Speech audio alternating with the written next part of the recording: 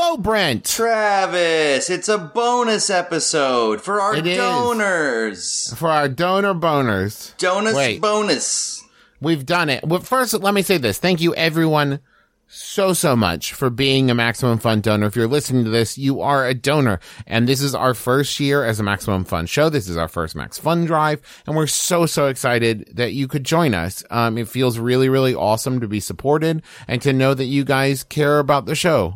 Yeah, we appreciate it a lot. You guys are keeping us afloat, making it even more fun to do a thing that we already find to be pretty fun. So, huge thanks from the bottom of our hearts and our bonus boners. We love it. I wanted to start by giving you guys a little insight into some behind-the-scenes stuff that we don't normally talk about on the show proper, because, you guys deserve it. You're the donors. And You're special, damn it.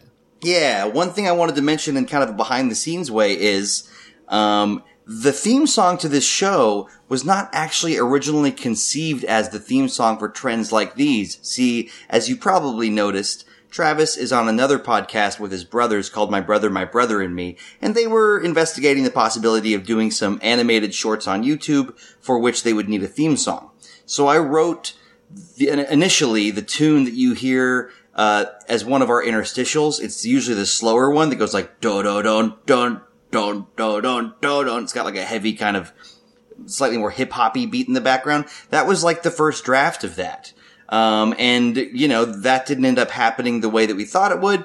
And so it just sat on the shelf. But when Travis was like, "Hey, let's do a news podcast. Let's do an internet trends podcast," I was like, well, what if I made that a little bit newsier? So anyway, little fun fact for you donor types. I have another fun fact. I have another historical fun fact, which it works out well because before we get too much further, this episode is going to be kind of both a retrospective and a prospective, I guess, of looking back at some former trends and what we think might be some upcoming trends.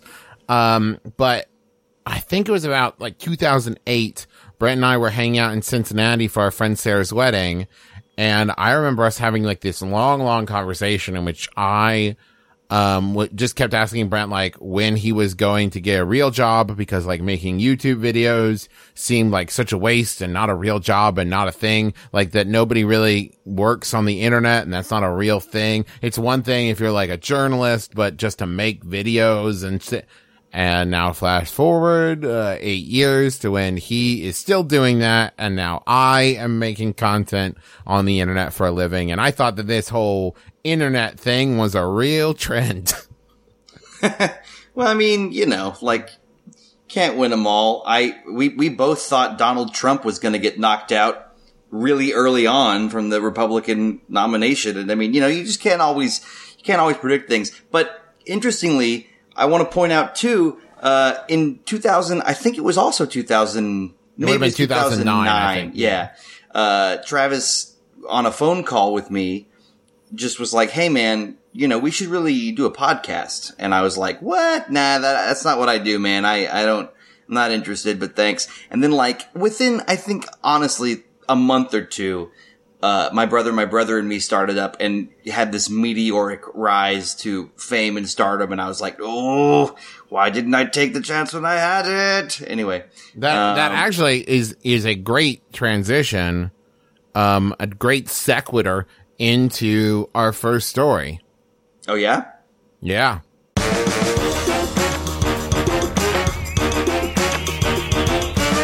So basically what made me think of that is we're going to talk about MySpace. And the first fun fact that I was struck by researching a little bit of like the rise and fall of MySpace is there was a point very early on. Let me pull up the date here. In February 2005, the parent company of MySpace was in talks with Mark Zuckerberg to acquire Facebook, but rejected it because of the $75 million asking price. Man. Yeah. Womp womp. Indeed. Did you have MySpace, Brent? I know you did. Don't even bother answering the question. I mean, what are you trying to hide? I did, but to be honest with you, I'm trying, as we speak, to log into my old MySpace page. Yeah. I signed up in 2005, it would have been. And I don't think they hung on to... Well, no, your page still exists because well, it says I have reached the limit for login attempts. So whatever. I was surprised. You know what? I bet I was using a different email address at the time.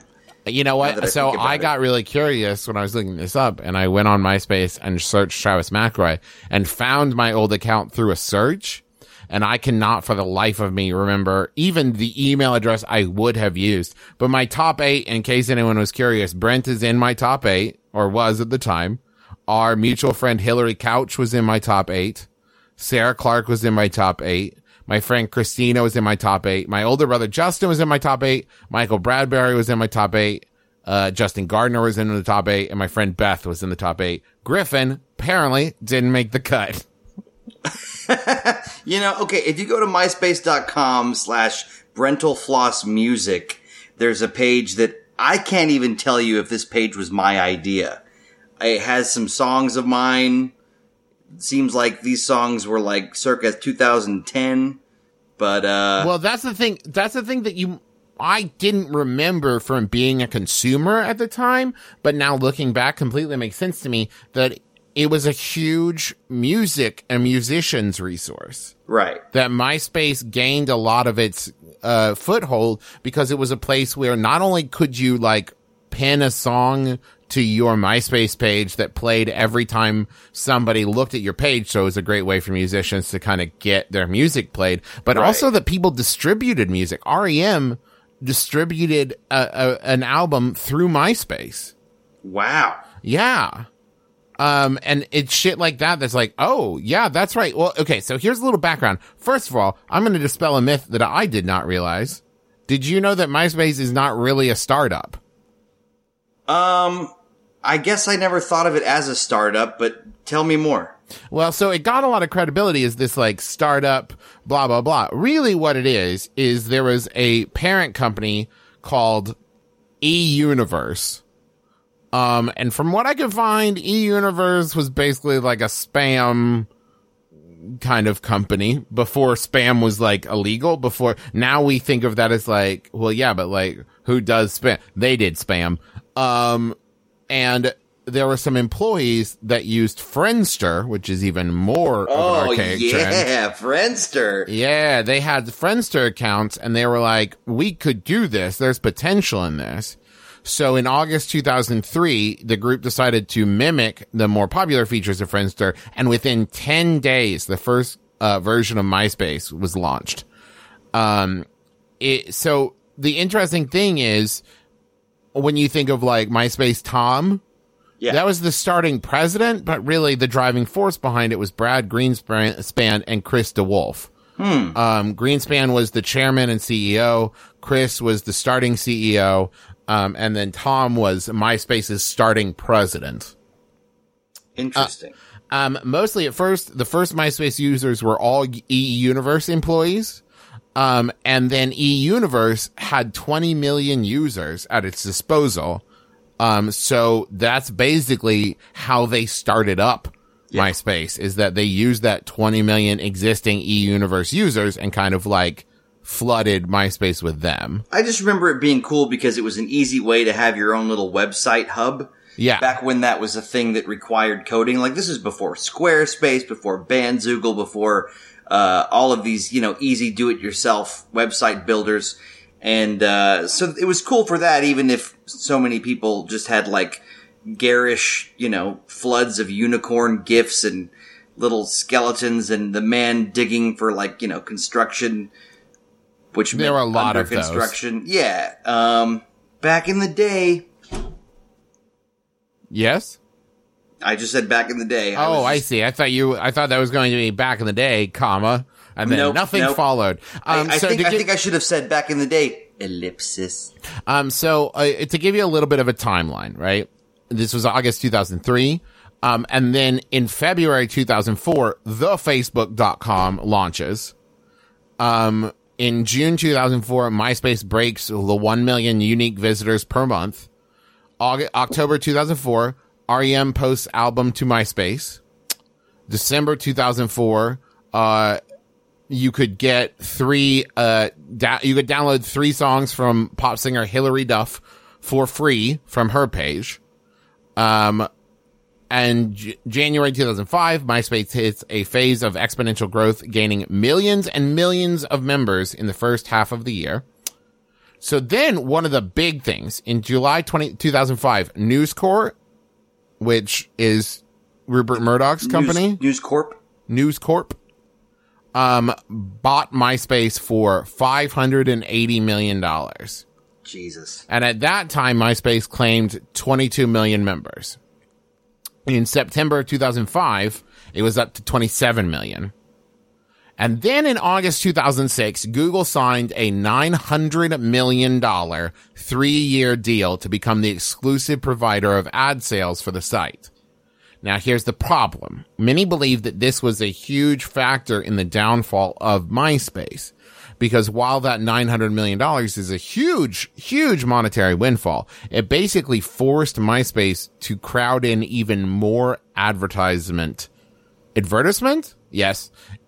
Into what was already becoming pretty overloaded, because like you mentioned, there were all these like animations, the music played every time you loaded it up. Yeah. And also now it's flooded with ads. So it became so slow to load. Remember, this was 2006. This was not like high speed internet. Well, yeah, a lot of people still had DSL. Probably a fair amount of people actually still had 56K. Yeah. And then you had some with cable modems and like T1s. But you're right. Like, it was a lot slower on average. And so, like, basically you'd load up and it started to get slower and slower. And here, creeping up behind it, is the Facebook, right? So then in November 2006, Rupert Murdoch announced that he believed MySpace could be worth as much as $6 billion and that it would have as many as 200 million users by 2007. Then, in May 2007, MySpace purchased PhotoBucket for $250 million. And then in June 2008, Facebook passed MySpace in terms of users. It's like 10,000 spoons when all you need is a knife. So then this is basically, that point is where it all starts to go pretty downhill. You started to lose a lot of their executives.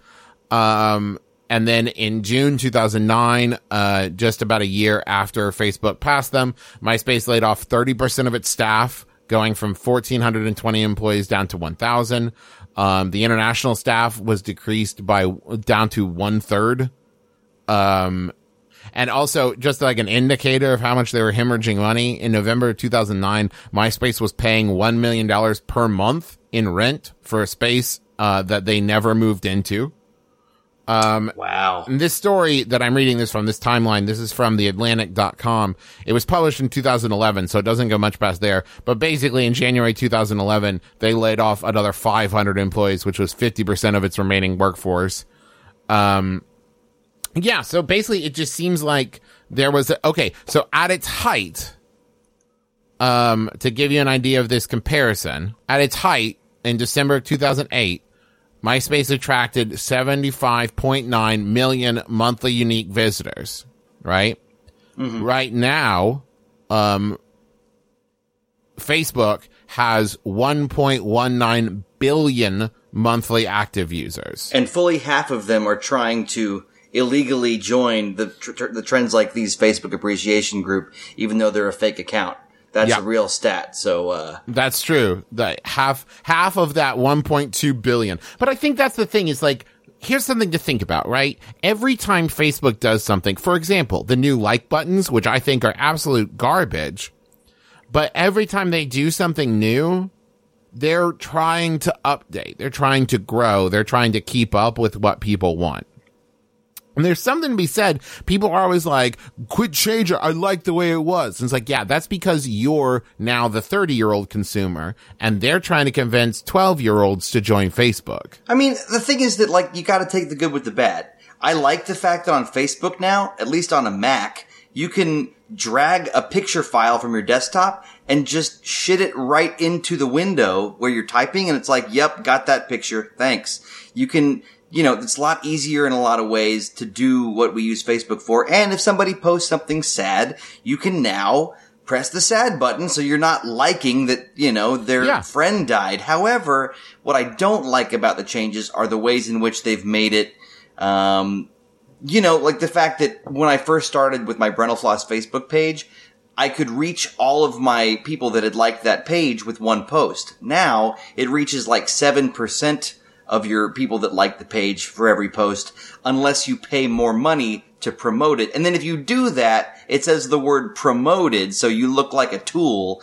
I mean, you gotta take the good with the bad. There's a lot of good, cool stuff on Facebook that there didn't used to be, but they also try to make more money, which kind of makes it ickier, so. But, I mean, if you think about it just comparatively, the fact that MySpace really peaked, like that they were around from 2003 and then by like 2009 were pretty much on the out.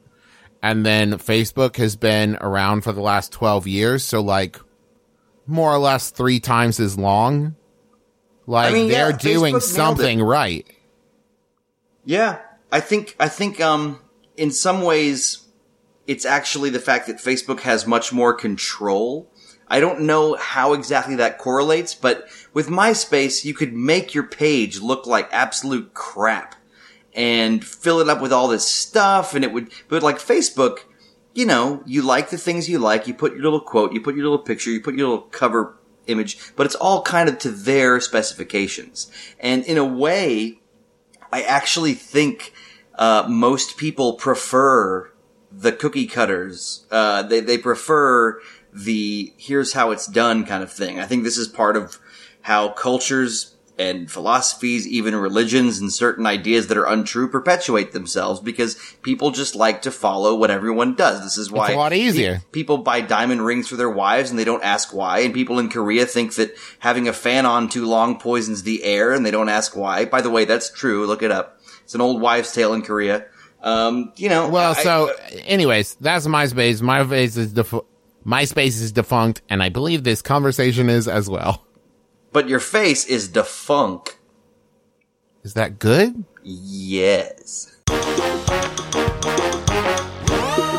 Okay, so, I actually wrote down a bunch of, like, quick fire trends that I didn't have a whole segment for, but... Quick fire trends! And see, it's weird that Travis didn't write the theme song for the show, because obviously... What are you talking about? This guy's got talent. I didn't say anything. This guy's got talent. Oh, was that just the voice in my head that sings me songs like Travis? No, I just wanted people to think that, like, I dropped it in, and that was, like, a professionally created... Well, yeah, they would have totally bought that if I hadn't said anything. You screwed it up again. This is another behind-the-scenes moment here. I hate Brent. Yeah. Brent is a turd. He's a turd in a t-shirt, and I hate him. Hey, I am in a turtleneck. He's a turd in a turtleneck. See how that's so much more alliterative? Oh, that is better. Thank you. Yeah. No, I love Brent. I love Brent very much. He's like my 6th or 7th brother. There you go. My brother, and Brent. Anyway, so I find it interesting that with the rise of the smartphone, it seems like more like dumb phone. Am I right? Moving on. It seems like more and more of our functional memory banks, indeed the part of our brains that remembers stuff, more and more of that is external these days for people in the first world that are able to afford that kind of technology. Here's what I mean. As children, Travis, you and I had to remember phone numbers. If we wanted to call our friend on the phone, typically we had to use the landline in the house. We had to remember our friend's number. I still remember my home phone, my grandma's phone number, a couple of close friends, but I've forgotten most of them. Nowadays, you don't need to do that. You just put them in your phone and you find their name. Now, that's a small microcosm for the fact that now, do we really have to remember what year a certain thing came out? How old a certain actor is? Well, you just go look it up on IMDb or Wikipedia and you're done. And there's a very good reason for why we are not as good. I don't think it's like, well, it's because they're rotting our brains. It has to do with the way that you create memories and you move things from short-term to long-term memories. And it comes from like having to recall it. And so like if you say, like if someone gives you a phone number, right? And they say like the number is 555-5123. And you're like, oh, okay, 555-5123. And then you don't say it again, you don't force yourself to recall it again, you're going to remember it for, I think it's something like 7 seconds. Yeah, not very long.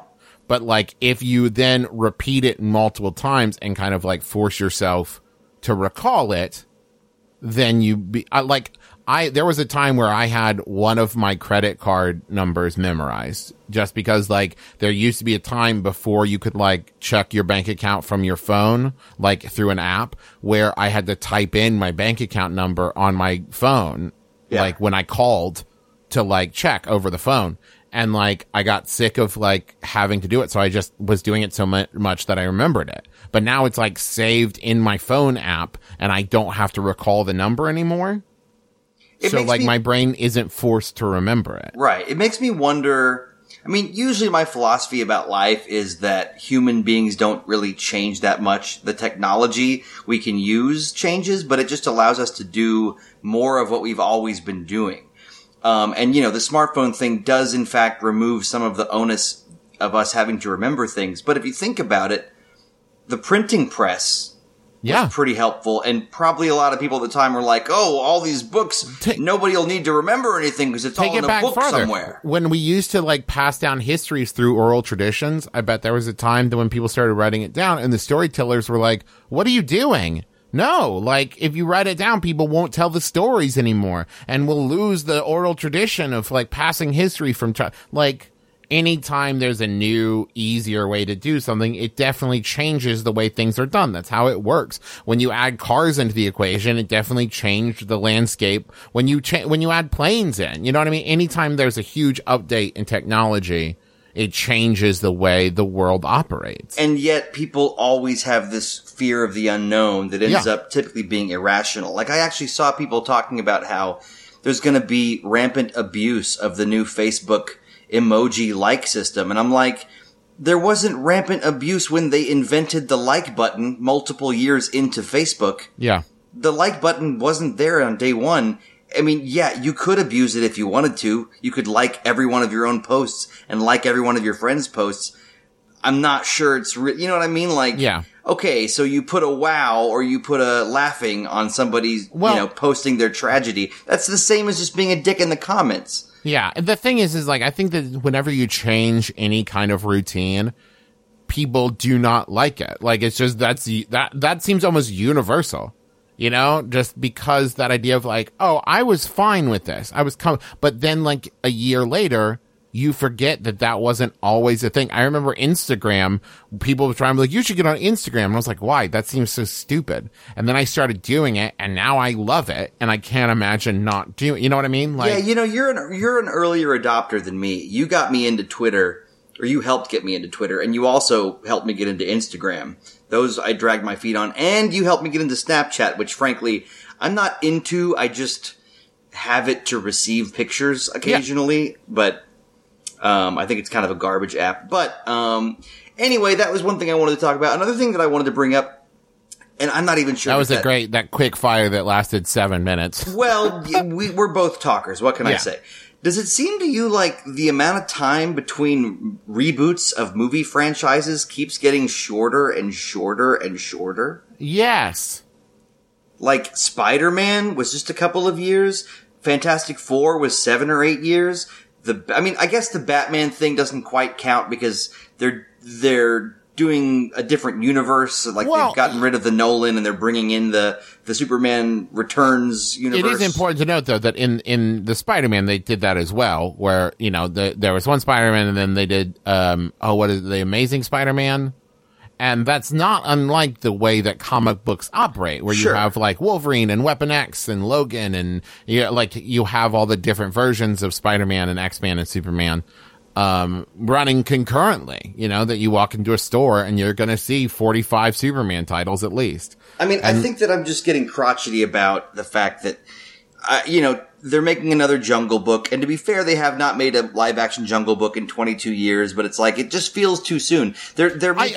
I'm going to stop you though, because I feel like this is that same kind of thing where people are like, oh, smartphones are bad and these new apps are... But, like, if you look back at, like, the 30s, how many different versions of, like, the Count of Monte Cristo did they do? How many different versions of, like, the Mummy did they do? How many different versions of the Three Musketeers did they do? You know what I mean? This idea now that like we do one title, we do a Superman movie, and then we can't make another Superman movie for a couple. Like people never used to worry about that. They used to be like, hey, I want to make a movie about a bank robbery. Okay. Now I want to make another movie about a bank robbery. Okay. Like that idea of you burned out the title doesn't happen. I might be wrong, but I feel like the invention of mass media pop culture has created this echo chamber of little by little, the things that are mass produced for in entertainment consumption get to be more and more repetitive. Maybe it's always been that way, and there's just more people doing it now because there's more people in the world. But, you know, even with Nintendo, it's like, are we really gonna remake Ocarina of Time in HD and Wind Waker in HD and Twilight Princess in HD in the span of 4 years? It just seems... See, I think that's an excellent point. I think there's a difference between I have a different take on how to tell this story and, okay, well, here's this thing again. That will be another $45. Right. And I mean, I guess those are apples and oranges. And you're right, I am kind of being the crotchety, like, I'm not used to this change, you know, kind of person. Well, the factor is, does it suck? Because it's like, okay, well, I liked this version of this thing, and then you remade it 2 years later, and it's garbage. Like, why? What was it about this that you felt like you need to, like, change it? You know what I mean? That's where it bothers me. Where, like, for example, the Harry Potter movies, I feel like they nailed them. You know, there's a lot of stuff edited out. There's parts where people are like, well, they cut this character, or like, they didn't talk about this thing. But overall, I would say that people were pretty happy with them. If they had then immediately said, now we're going to do it again, it's like, but why? Like, you did it. It was done. You took a thing, you adapted a thing into film, and it was done. It's another to be like, okay, well, we want to tell another story about a boy raised by wolves. It's like, okay, go for it, whatever. Yeah. Well, okay, so another thing that I wanted to bring up is more of a current trend, and I'm going to turn it into a question, Travis. Do you think we have reached or are nearing peak beard before it starts to go away? It's a good question. Okay, do you mean as in peak like the size of beards, or like peak like the rampantness of popularity? Let me be clear. When I was a kid, when we were kids, beards were what your dad's friends had, the nerdy ones, or your dad had one in old pictures of himself from college.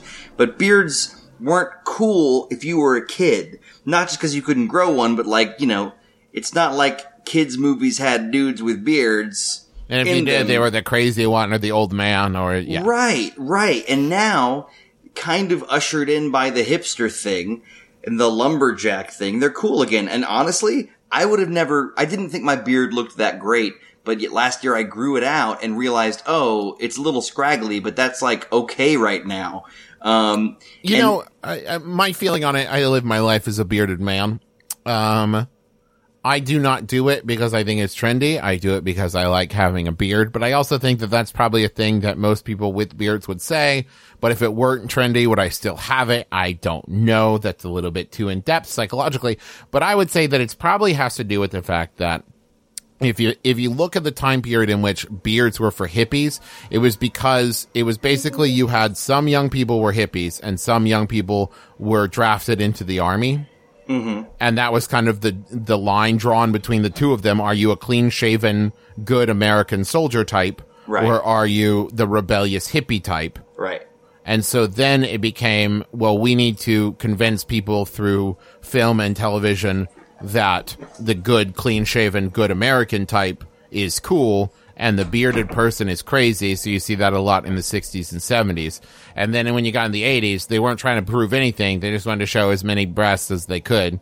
But then, like, I think there's a certain amount of not necessarily rebellion so much as, like, just a loosening of expectations when you see a lot more tattoos, you see a lot more piercings, you see a lot more beards. The question then becomes, is there a point at which it's no longer rebellion, it's just people making choices about how they want to look and live their life?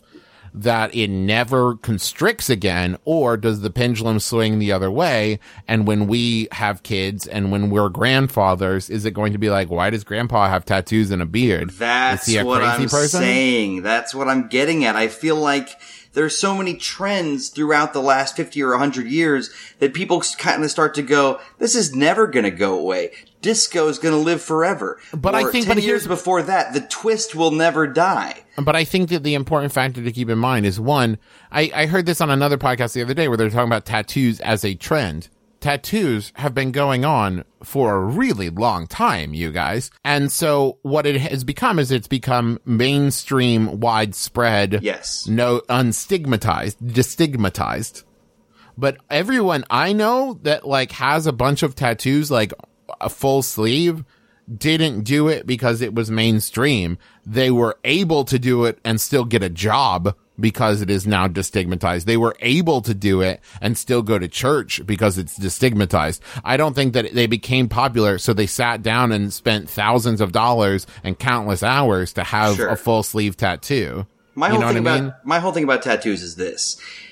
I had the same decoration in my bedroom for like 15 years after, no, not 15, but basically about 10 years after I left high school. My bedroom decoration was still the same. My parents didn't change it. So I'd come home and every year I'd be like, ugh, geez, what a tool I was when I was 18. And the thing is, it got worse and worse every year. What I'm about to say does not apply to everyone. But for me, the fear with a tattoo is that every year I'd get 1 year farther away from the version of me who would have chosen that tattoo. And that, like, how do you pick something that's evergreen for yourself? Clearly, I have got on my body currently 5 tattoos. The first one I got 11 years ago. I would still get it today, though probably done by a better person because it did not turn out well and I need to get it redone. But the sentiment remains the same. The fact of the matter is, I think that if you're the type of person who gets a tattoo that 10 years later you hate, then you are probably the type of person who makes mistakes constantly throughout your life that you regret 10 years later. Yeah, I mean, really, think about it. The fact that you're worried about it. You've diagnosed me perfectly, doctor. The fact that you're a person who's worried about it enough that you don't have any tattoos now, that's like saying hypothetically, well, what if I stabbed myself and then 10 years later, you clearly made the choice that you don't know what tattoo you would get, so you wouldn't get a tattoo. Right.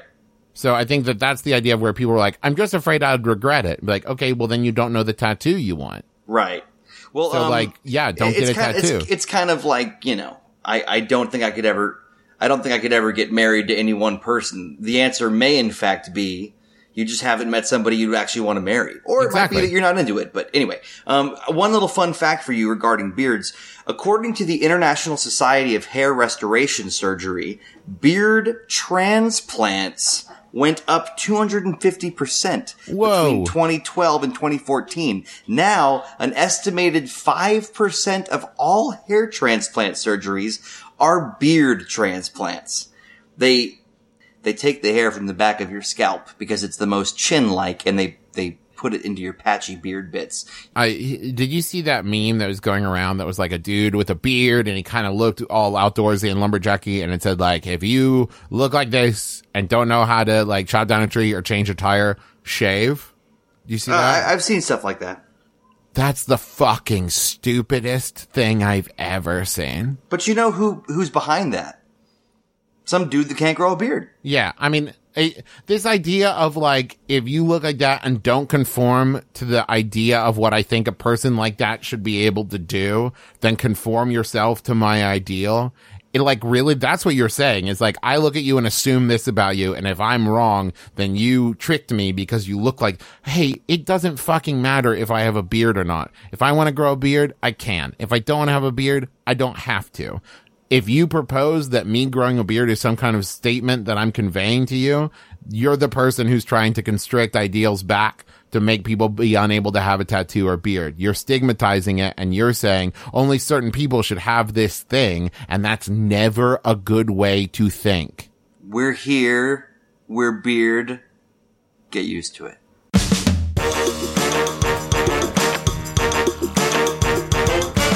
So as we were talking about like kind of retrospective things, I put out on Twitter and Facebook that I was like, hey, what are some, trends from over a decade or so ago that you would like us to talk about? And 3 of them flooded the discussion.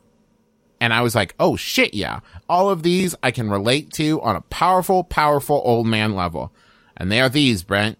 Your Beanie Babies. Mm-hmm. Your Furbys. Oh, yeah. And your Pogs. Yes. So let's talk a little bit about the 3 of those. First of all, let me give you a little bit of background as to why Beanie Babies were what they were.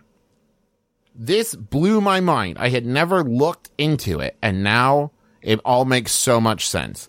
The creator of Beanie Babies, Ty Warner, apparently was a little bit eccentric. Surprise. And a little bit kind of like of a perfectionist. Uh-huh. And so the example it's given, a lot of this information comes from an author named Zach Bissonette, which I might be mispronouncing, but he wrote a book called The Great Beanie Baby Bubble. And basically, Ty, as he would create, so for example, this is one. He released a royal blue elephant. And then after that had been out, he was like, oh, you know what? I bet this would be more suitable for children if it were a baby blue elephant. So then they stopped producing the royal blue elephant, started producing the baby blue elephant. So now royal blue becomes a collectible. And that was kind of a constant thing. He actually originally released or produced 9 different types of Beanie Babies, and it was not a success. It actually kind of was a failure at first, but he continued creating them even after people were like, hey, you're like failing. This is nothing. And what happened was he continued to try to refine and update and change the designs of the Beanie Babies, which meant that in a very short amount of time, there was very limited amounts of a lot of different Beanie Babies. Mm-hmm. So then some women throughout the country, and I think specifically in Chicago is, I believe, what Bissonette references, but were like, hey, we're going to put together a full collection of Beanie Babies. And this was like years after he had started creating them. And suddenly realized, like, oh, it's really hard to find all of these because so few of them were made. So suddenly it created this awareness of how rare and thereby, how, I was about to say worthful, but I can't think of the opposite of worthless. Valuable? There it is. Yeah. These Beanie Babies were. And so then there starts to be this like rush to get them. And then brilliantly, I would say, the Beanie Baby company, Time Warner, continues to... Not to be confused with Time Warner, by the way. Yes, Ty, T-Y. Would then routinely retire designs. So basically, and big part of this was that they took to the internet. There was actually a time in which 10% of all e-commerce was Beanie Babies. I didn't know that. Wow. Yeah, like eBay is basically eBay because of Beanie Babies. So it should have been called eBeanie Bay. Yeah. And so what they would do is on the Beanie Baby website at midnight, I believe Eastern Standard Time, they would announce what, at a certain day, what was going to be the next retired Beanie Baby. People would like stay up, skip things. Some of the references he makes was like skipping New Year's to find out what, and then they'd rush out to the store, buy all the Beanie Babies of that type on the shelf, wait a couple days, wait a couple weeks for them to be like a demand, like, oh, they're all sold out of blah, blah, blah. And then they would sell them back. In some cases for 1,000% markup. I mean, so they buy a $5 Beanie Baby and then sell it on eBay for $5,000. My dad collected Beanie Babies and my sister was really into them as a kid. And so it was partially her asking for all the Beanie Babies for Christmas and partially my dad being, like what's a nice word for hoarder? He was really into collecting stuff. Aggressive collector. There you go. And he's a great dude, but he's got 2 storage spaces that are garage sized full of all this stuff to this day. To me, I just go, I guess I just don't have the gene that makes me go, this thing must be really valuable. Cause it seems like now people have such short attention spans. If you go looking for collectible Beanie Babies today, if I'm not mistaken, they're actually worth a lot less than they were expected to be by now. Brent, they're worthless. That's what I'm saying. They're more or less like worthless, like cents on the dollar from the original $5 asking price. Right. I mean, it's like baseball cards are one thing, but I guess I just feel like, well, the thing to keep in mind when it comes to collectibles is they're only worth as much as people are willing to pay for them. Right. So there is no inherent value to baseball cards or comic books or anything like that. Like, if you think about comic books as a great example, right? If you started collecting them after it was acknowledged by everyone how much money could be available in collecting comic books, and you hadn't collected before that, it was pointless.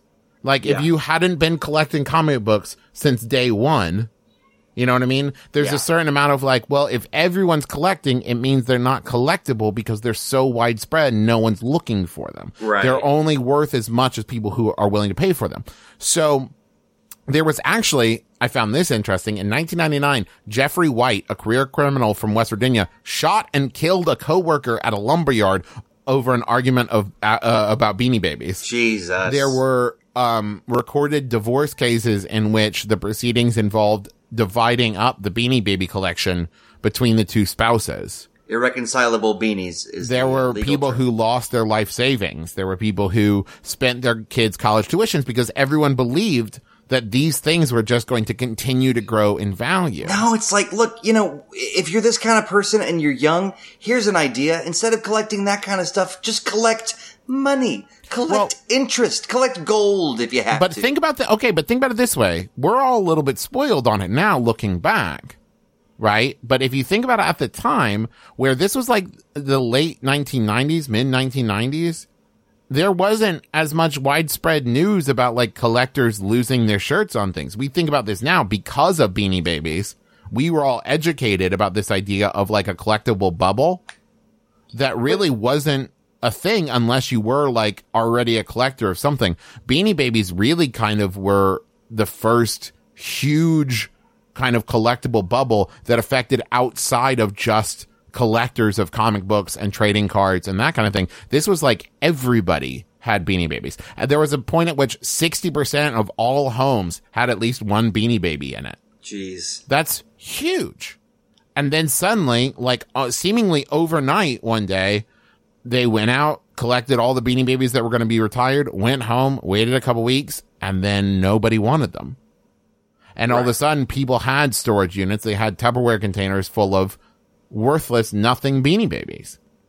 At this point, as of 2015, the most valuable Beanie Baby is the Employee Bear, green or red ribbon, worth $2,000 to $3,000. Which sounds like a lot, but if you think about the fact that this is the most valuable bear now, and it's only worth, $3,000 at most, how much would it have been worth in like 1998? Yeah. And as you go through this, I mean, like the 15th most valuable Beanie Baby is like $200. So like still comparatively, and that's 15 out of like hundreds and hundreds and hundreds and hundreds. Right. They were everywhere. Like everyone had them and thought they were like stockpiling gold bars. So that's Beanie Babies. Let's talk about Furbys. Now, Furbys is an interesting one because they're not really defunct. They've actually recently had a fairly huge kind of redesign comeback. Really? Yeah, it's nowhere near what it is now. I remember the Christmas that Furbys were, and I'm going to apologize in advance. You mean it's nowhere near how it was when they came out? Yeah, the fervor that when they came out. The fervor. I'm going to apologize in advance as we talk about Furbys for how often I'm going to accidentally call them furries, but just know that I mean Furbys.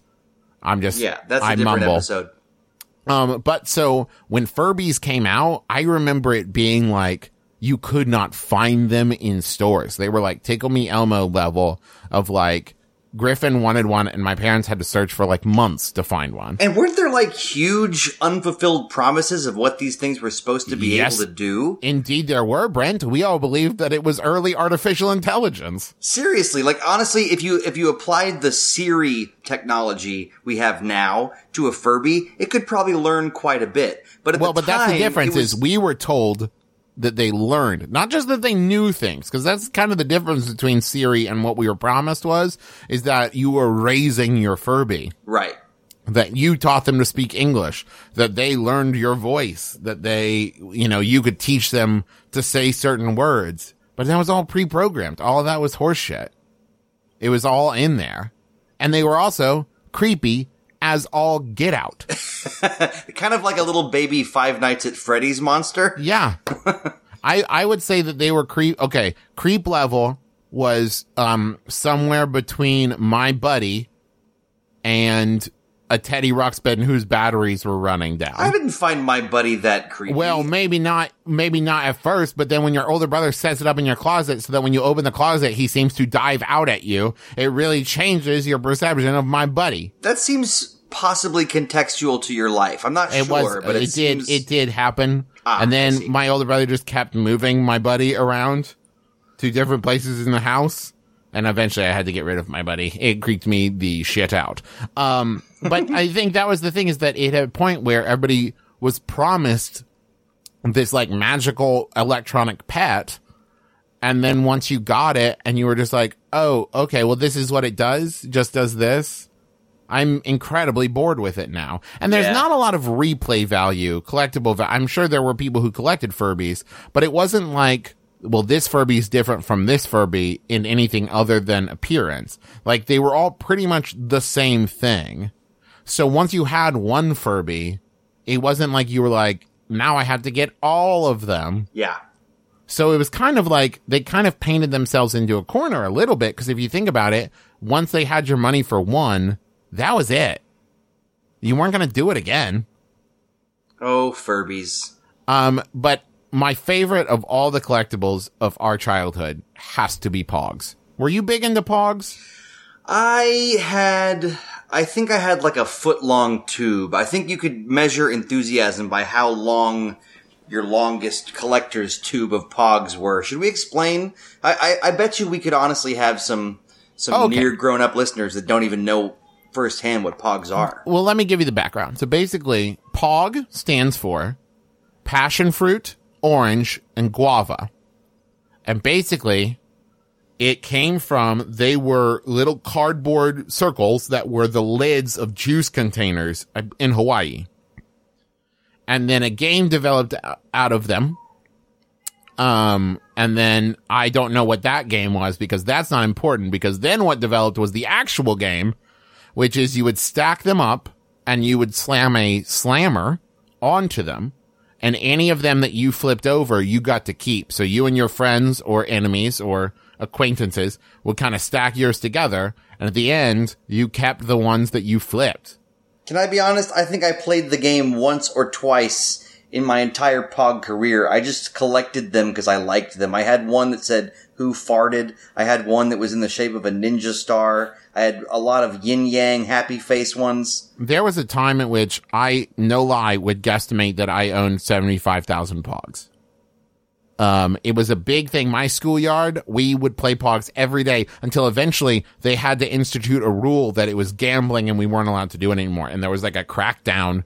And if teachers saw like more than two people huddled around, they would come over and break up your Pog playing. I collected so many slammers. I had one that was a metallic Wolverine slammer that looked like he was like cutting through the Pog with his claws, or the slammer. And if you don't know, a slammer is like a Pog, but it's usually plastic or glass, and it's or significantly metal. thicker. I had a lot of metal ones. Metal ones as well. It's thicker. It's like the thickness of maybe like half a centimeter to a centimeter. Yeah, and they varied. I mean, basically it was a weighted thing that you would slam down onto a stack of Pogs.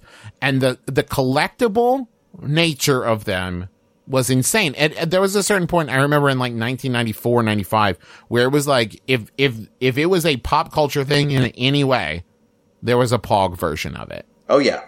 And like to the point where like companies that you would never think of were like branding themselves on Pogs. You know, like you would find everything on Pogs. Do you like our life insurance company? Would you like one of our jelly slammers? IHOP had a special run of Pogs and a slammer that you could only get at IHOP. So, wow. Like, yeah, it was crazy. And not only that, I was watching a video earlier today before we recorded of this woman going through, like, her box of slammers. And it's such an encapsulation of, like, our aesthetic in the 90s, because it's so many like skeletons holding 8 balls, and like it was scrawled poison across in like shiny letters, and like the weirdest, like, but also like I'm looking at it going, yeah, like that was everywhere. Like there was this idea of like it was kind of gritty and it's the 90s. It was like grunge, but also there was like leftover 70s stuff like Happy Face, Yin Yang, Peace Sign, Blacklight activated Pogs. It was like suddenly all the people from the 60s, 70s, and 80s were thrown into a centrifuge, and like the designs that came out were what was left over, and everybody was cool with it. And I had so many of them. I don't know how much money young Travis invested into Pogs, but it was far too much. What was cool about them, too, is you could go to a shop and buy them for, like, you know, a nickel. Yeah, because they were so cheap to make. And that's the thing is, unlike Beanie Babies, there was never well, if you really want to be serious about them, you're going to have to invest in. You could go, and those plastic tubes, we talked about the storage tubes, you could just buy, like, a grab bag tube. And like they would just hand you one full of like 1,000 Pogs. And the fun thing is at a certain point, especially once they were so ubiquitous, it no longer was about if you actually cared what was on the Pog. It was just having a lot of them. So like I never remember being like, well, I only care about Marvel characters, so I'm only gonna have Marvel Pogs. I had like Spawn Pogs, and when I was a kid I knew nothing about Spawn, but it was just a thing that I had because I just had Pogs. I actually, as we were researching this and talking about it, I actually think that the world is ready for a Pog rebirth. I mean, it's simple, it's so marketable, and like, I feel like the world is ready for more Pogs. I feel like Pokemon is taking up the mantle. I think Pokemon's found a way to make a video game version and a card game version of collect all this stuff and trade when you play. I wish I just kept collecting Pogs. Honestly, it's a real regret I have. Like, I don't have a collection as a human being. Like, I always wanted to. And I think the closest I ever came was Pogs. But then, you know, I became a man and I put away such childish things. Yeah. What was that, 2-3 years ago? Yeah. So yeah, that's going to do it for us for our bonus episode. Thank you again for donating to MaxFunDrive.org. If you listen to this and you donated because of trends like these, make sure you let us know so we can thank you. And if you're listening to this while the MaxFun Drive is still going on and you have friends that you know listen to the show, please tell them to donate, or just go on Twitter and say, just listen to the Trends Like These bonus episode. It was so good. Everyone should donate. So you know, this is our first year and we really need the help and support. But hey, we're not going to bug you too much about it because you already gave us help and support. So thank you so much for listening. Brent, thank you for joining me. Thank you for being joined by me. Have a great day, and we'll talk to you, I guess, next Max Fun Drive. See you next time.